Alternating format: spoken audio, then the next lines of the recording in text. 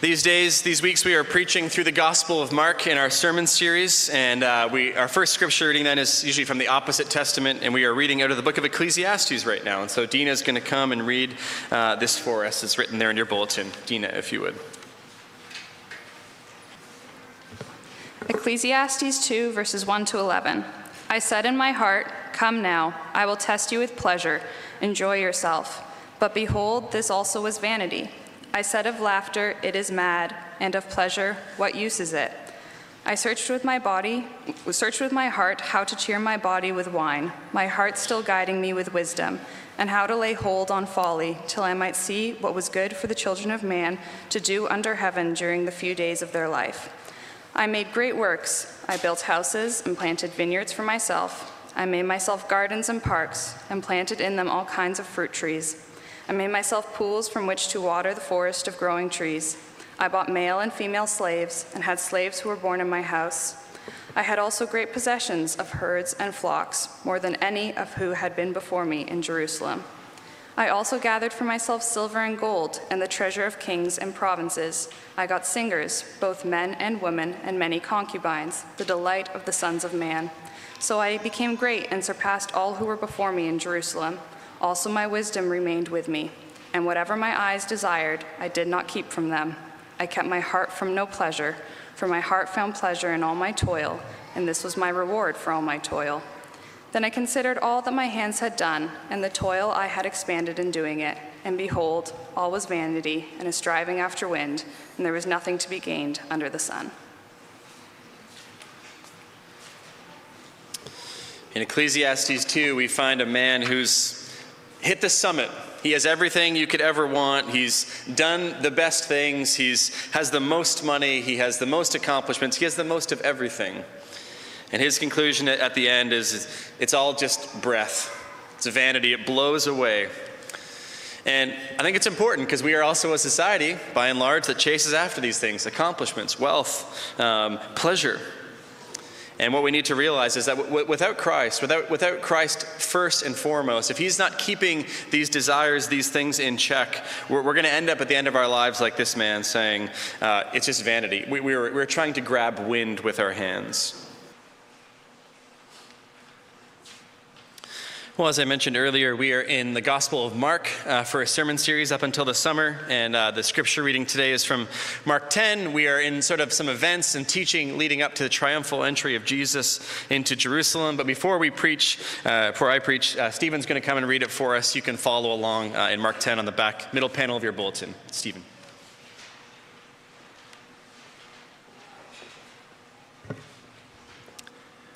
Mark chapter 10, verses 32 through 52.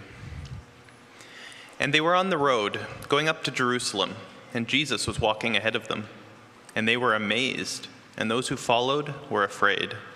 And taking the 12 again, he began to tell them what was to happen to him, saying, "See, we are going up to Jerusalem, and the Son of Man will be delivered over to the chief priests and the scribes, and they will condemn him to death and deliver him over to the Gentiles. And they will mock him, and spit on him, and flog him, and kill him. And after 3 days he will rise." And James and John, the sons of Zebedee, came up to him and said to him, "Teacher, we want you to do for us whatever we ask of you." And he said to them, "What do you want me to do for you?" And they said to him, "Grant us to sit, one at your right hand and one at your left, in your glory." Jesus said to them, "You do not know what you are asking. Are you able to drink the cup that I drink, or to be baptized with the baptism with which I am baptized?" And they said to him, "We are able." And Jesus said to them, "The cup that I drink you will drink, and with the baptism with which I am baptized you will be baptized. But to sit at my right hand or at my left is not mine to grant, but it is for those for whom it has been prepared." And when the 10 heard it, they began to be indignant at James and John.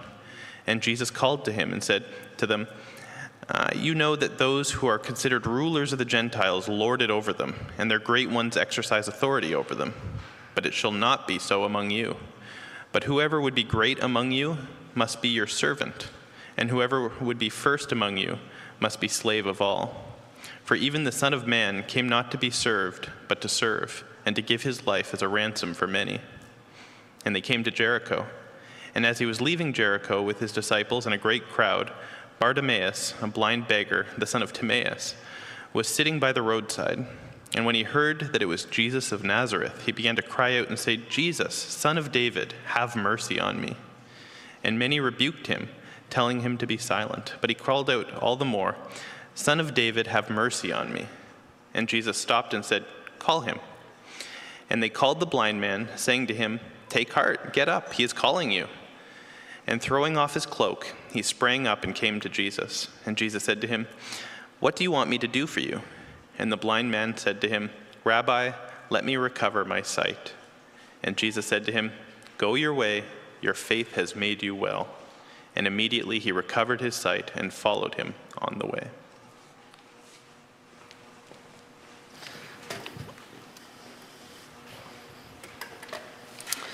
All right, we're going to spend some time reflecting on this text together.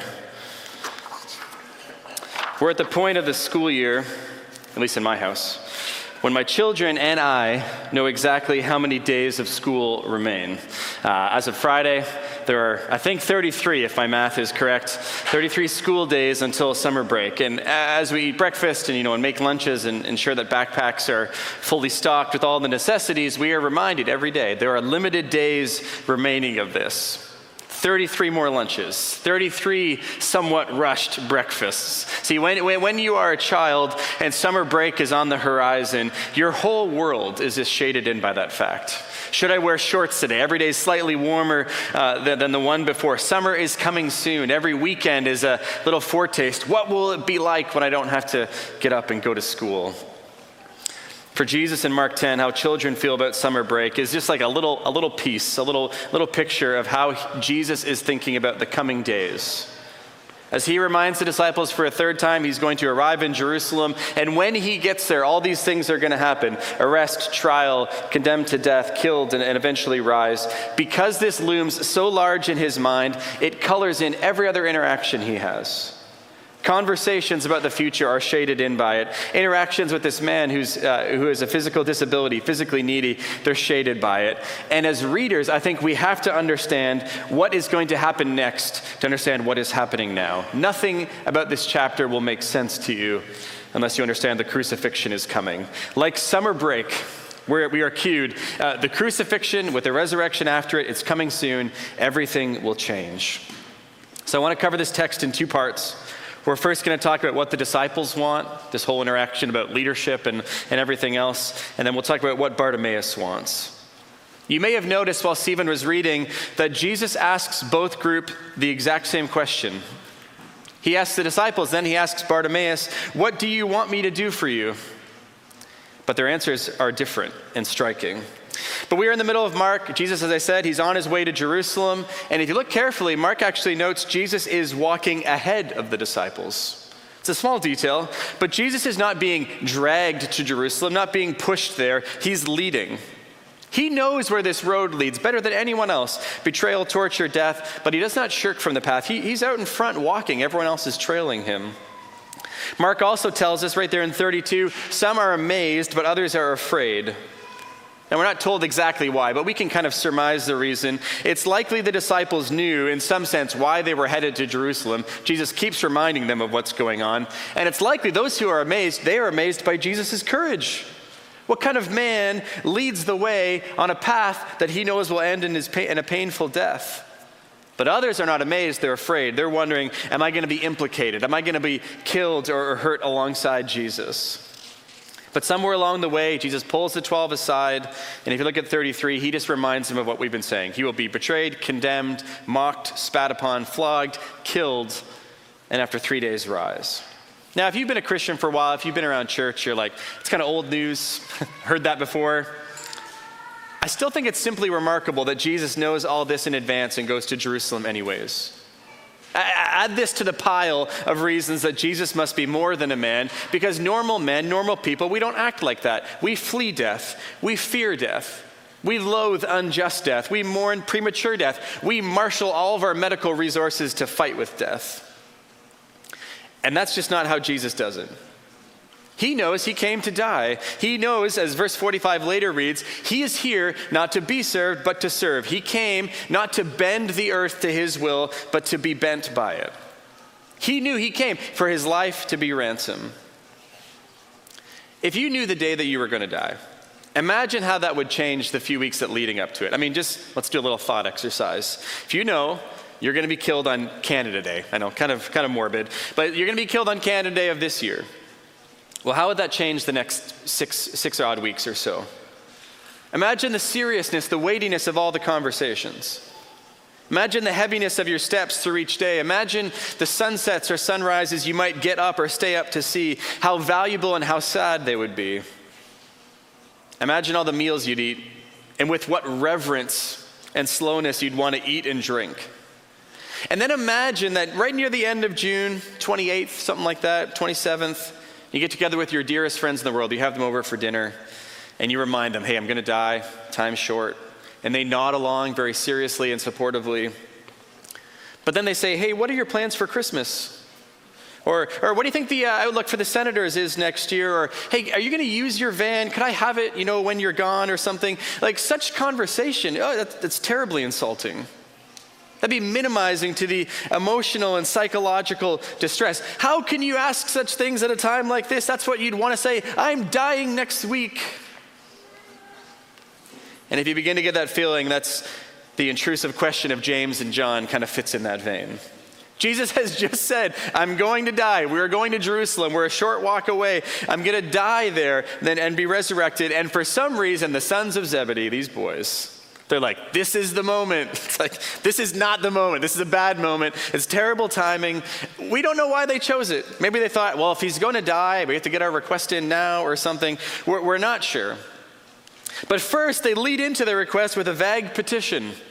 Hey, Jesus, say yes no matter what we ask next. Now, look, if you have a toddler, if they lead with that question, you are not going to want to say yes to whatever they say next. If you're a camp counselor, swimming instructor, teacher, if someone says, say yes no matter what I say next, you're like, not going to do that. It's not going to be something good. It's not going to be something you'd normally be allowed to do.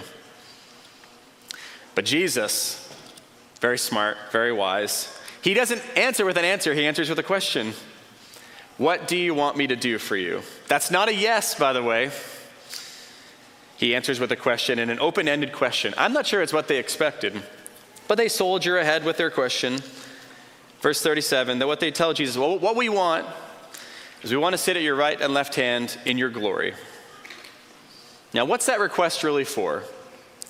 Well, what they're asking for is a place of privilege and honor in the kingdom of God. They want to be at the head table. We want the power and prestige of being right there beside Jesus. Jesus has been teaching to the contrary for this for a long time now, but James and John are like, you're still going to have that earthly kingdom, right? And when it comes, we want to be on the inner circle of power, right? Now, we'll talk about the issues with this request in a moment, but Jesus says, you don't know what you're asking for. Like, I hear the words coming out of your mouth, but you don't understand them. You are requesting close proximity to Jesus, but the way of Jesus is going to go in a different direction that you are not anticipating.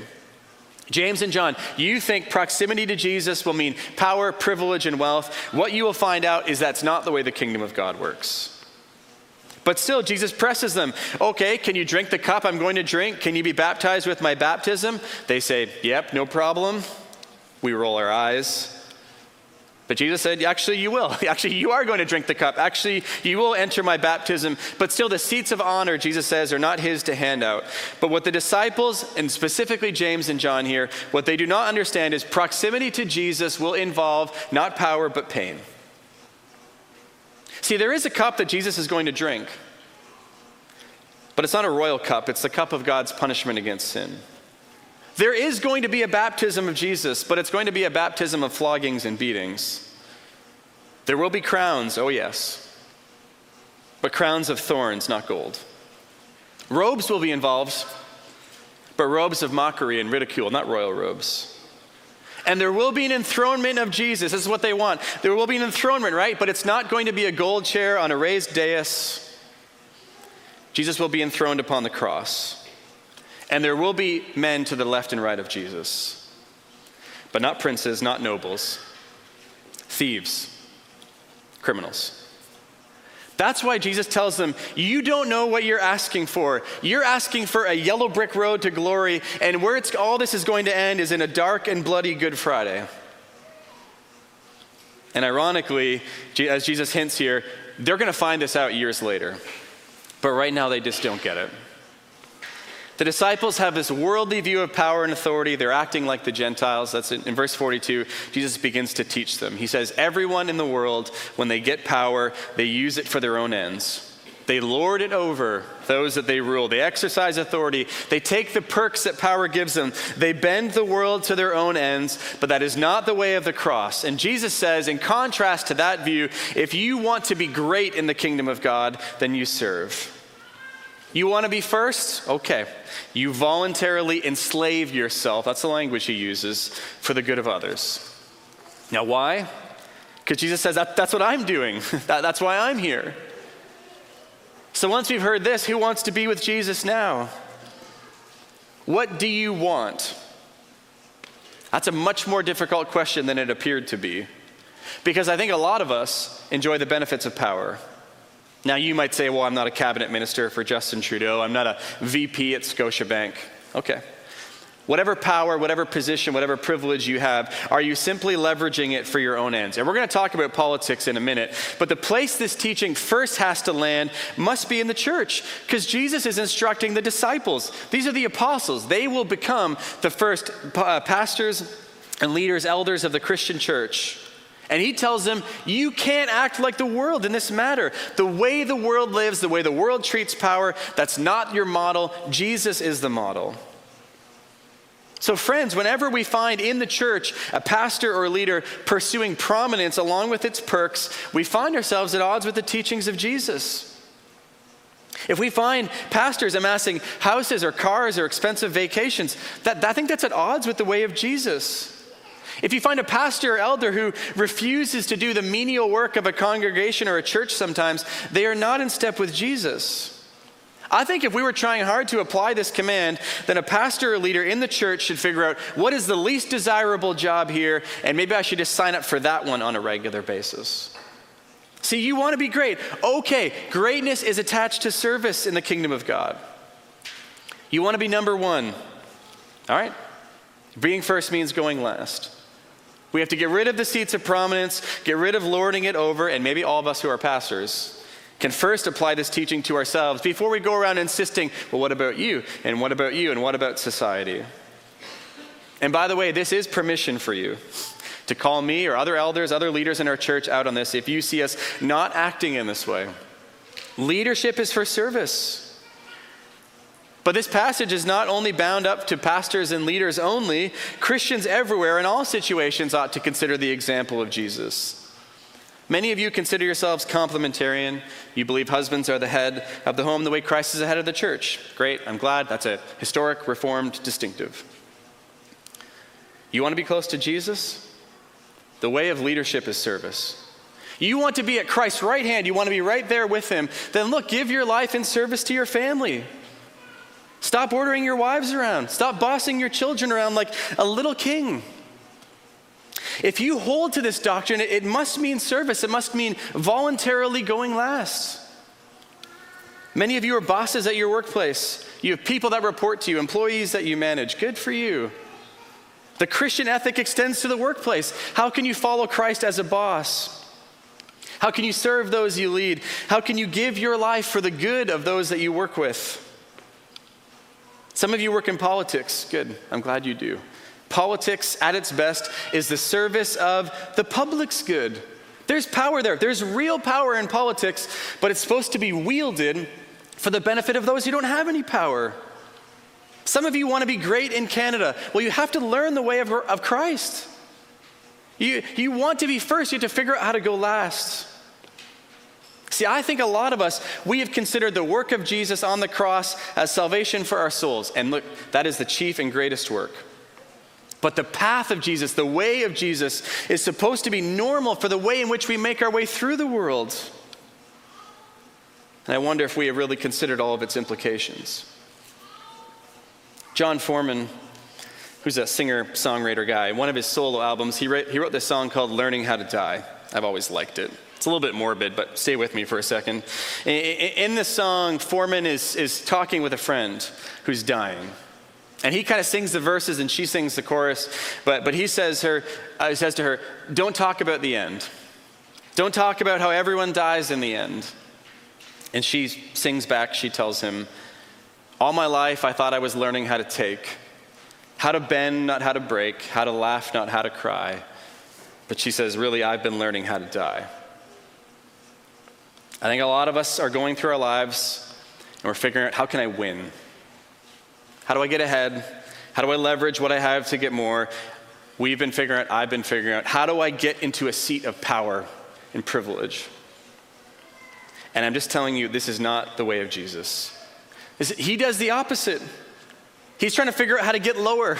He's trying to figure out how to serve. He's trying to figure out, but he's becoming the ransom. He is learning to die, not how to live. What do you want? The disciples want the seats of power and privilege. Okay, let's talk about what Bartimaeus wants. Verse 46, they come to Jericho. If you're walking north to south to Jerusalem, this is the last major stop on Google Maps. It's not the exact spot, but it's about a 45-minute drive from Jericho to Jerusalem. Some of you live a Jericho-like distance away from this church right now. But as Jesus leaves Jericho for sort of his final walk to Jerusalem, this blind beggar, Bartimaeus, is sitting there. And he learns from the rumblings, the noise of the crowd, that it's Jesus of Nazareth who's passing by. It says a large crowd was following him. And from then on, a number of interesting things happen. First, this beggar, Bartimaeus, begins to cry out for Jesus. But look carefully at the language. First part of verse 47, he learns who is there? Jesus of Nazareth. But who does he call out for? It's not Jesus of Nazareth, it's Jesus, son of David. Now that's the very first time in all the Gospel of Mark this title is used. This is a messianic expression. Bartimaeus believes something about Jesus, that he's this long promised Messiah from the line of David, the lineage of King David. But how did he know this? How did he learn this? We don't know. But in contrast, if you were here last week, we talked about the rich man. In contrast to the rich young man who called Jesus good but didn't understand what that meant, and in contrast with the disciples who we just spoke about, who have misunderstood the nature of Jesus' ministry and mission, in contrast to both of them, the man who cannot see actually sees Jesus more clearly than any of the sighted people do. Which tells us there's more than one kind of blindness in this story. And there's more than one kind of seeing. Bartimaeus sees Jesus for who he truly is. He calls out to him for help as such. And just like they did with the children last week, again, if you caught that, the crowd, the disciples, they're like, go away, stay away, stop talking, stop yelling. Now, why would they not want Bartimaeus to speak to Jesus? Well, perhaps, again, with the children, they believe it's a waste of time. Jesus is busy. He's on his way to Jerusalem, the big important city. We can't pause for this guy. He can't be bothered with every blind man along the way. Additionally, again, with the rich man, just like people understood wealth to be a sign of God's blessing, so oppositely, they would have understood disability to be a sign of God's disfavor or even his cursing. So not only is Bartimaeus viewed as socially insignificant, people would have looked at him and concluded, we already know what God thinks about him. But they were wrong. And what they thought about God was wrong. And what they thought about disability was wrong. Listen, disability was not and is not a sign of God's cursing. In another story, people come to Jesus with a blind person and they're like, we're trying to figure out who sinned. Was it the blind person or his parents? As if those are the only two options. And Jesus says, no, it's neither of them. Blindness is simply blindness. It's just part of a world that doesn't work right. God is not mad at blind people. He's not judging blind people or any other kind of disability. And to our surprise, as what happens with Bartimaeus here, disability actually enables a person to see something about God that sighted people might not. Bartimaeus sees something about Jesus that eluded essentially all of the sighted people in this story. And actually, if you look through Christian history, some very important and profound writing and teaching has come to the church by those who have disabilities, like Joni Eareckson and others. So the crowd, the disciples, They try to keep Bartimaeus away, but they've misunderstood him. The blind man, he calls out all the louder to Jesus. And Jesus hears, or someone tells him or whatever, he invites the man to himself. Look at verse 51. Jesus says to him, it's our question, "What do you want me to do for you?" Same question as the disciples got. Bartimaeus asks for recovery of his sight. Jesus gives it to him. In all of the scriptures and all the miracles that performed, only Jesus heals the blind. Now, I'm not sure exactly what that means. If it indicates some sort of difficulty with blindness, or if it's just one of those things that just kind of happens, I don't know. You can ponder that if you want. But I think it's interesting to linger on this healing of a blind man for a moment. Think of what it would have been to be in his shoes. In a culture like his only hope, his only existence was begging. There's no government support, no special grants, no OC transpo, if you're a disability, we can get you around. He's completely and totally sidelined and marginalized. And spiritually, to have a deformity or disability effectively barred you from different parts of worship. Socially, it would have been difficult, if not impossible, for him to marry and to raise a family. Everything is sort of off limits to him except bare existence, and in a moment, your entire world is reversed.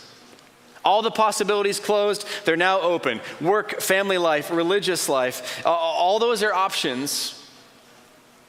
But the impulse of Bartimaeus is to what? If you look at the last line, he followed Jesus. Where? To Jerusalem and to the cross, but he follows him. Bartimaeus understood, perhaps even better than before, the healing was granted because of his faith, yes, but the source of the power was Jesus. And think of this healing from the angle of Jesus. This is the last miracle in the Gospel of Mark until the resurrection. Why is that? What's Mark trying to tell us? I mean, Jesus isn't curing all the reasons people go blind in the first place. And this may sound a little bit cynical, but Bartimaeus is one man in one city in all the world. Hundreds and maybe thousands of people were going blind while this Bartimaeus was being healed. So why does it ultimately matter? It's a drop in the proverbial bucket. And yet Jesus heals him anyway. Why? What's going on? Healings are a sign of the kingdom of God. They're a signal. God is on the move. Healing sicknesses, casting out demons, helping the blind to see. Miracles demonstrate a spiritual reality. So why heal a blind man on the way to the cross? And why is this blind man clearly being contrasted with proud disciples and a rich, selfish young man? Because at the cross, what's going to happen is all the blind, all who walk in darkness will be given sight. Spiritual sight is coming to everybody. Just like this hymn sings, we're going to end with it today after we're done here in a little bit. Amazing grace, how sweet the sound, saved a wretch like me. I once was lost, but now am found, was blind, but now I see. That's what Jesus is on his way to do. He's on his way to serve. He's on his way to give his life as a ransom for many. And upon his death and resurrection, what will be offered? Sight to the blind. See, this micro offer to Bartimaeus will become a macro offer to the whole world. Jesus, in his death and resurrection, he comes to us and says, "What do you want me to do for you? Do you want to remain in your blindness, or do you want sight?" And what's the difference between those two? Faith. Bartimaeus believed he could be healed. He asked for it, and Jesus had the power to give it. But if Bartimaeus had not believed and had not asked, well, he would not have received. Faith is required when you come to Jesus. He can cure your spiritual blindness, but you have to believe he can do it. And so in one sense, this question to Bartimaeus and to the disciples, it's a once and for all question for us. What do you want from Jesus? It's kind of the ultimate question you have to answer with your life. But in another sense, Jesus is asking all the time of us. If you belong to Jesus, if you're one of his disciples, one of his people, this question is one you ought to be considering regularly.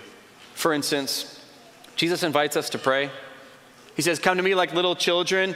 Tell God what you need, what you want." Our wants are a helpful doorway to prayer. To tell God, this is on my heart and mind. This is what's bugging me. Part of trusting Jesus is to come to him and say, yeah, this is what I want you to do for me. That doesn't guarantee a yes. James and John boldly asked and got a no. But Bartimaeus boldly asked and gets a yes. You can let Jesus sort out what's wise, what's good, what's in line with his kingdom. You can just go ahead and ask. And since we're on this topic today, I know that's hard to pray for healing when you or a family member has a disability.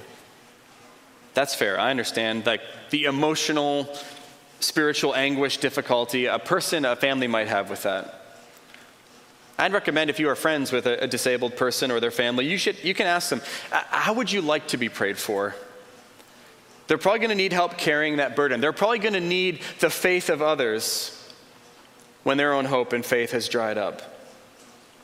But I will say this, I think we ought to be warned by the picture of this crowd trying to keep a disabled person away from Jesus. To tell them, be quiet, stop interrupting, you're getting in the way. No. Jesus came for people who understand they need him. And he stops ministering to a huge giant crowd so he can focus for a minute on the blind man. I think we have to take that very seriously as a church when it comes to those who are disabled in our own midst. But finally, I'm not sure where you see yourselves in this story. Maybe you've identified with the disciples and you felt that pinch of how you've misunderstood power and privilege. Maybe you identify with the other 10 and you are grumpy at someone else because they have power and they have privilege and you are begrudging someone else who has it. Maybe you feel weak and weary and in need of a touch from the Savior. Maybe you're just part of the crowd staring at both of these groups and not sure exactly where you fit.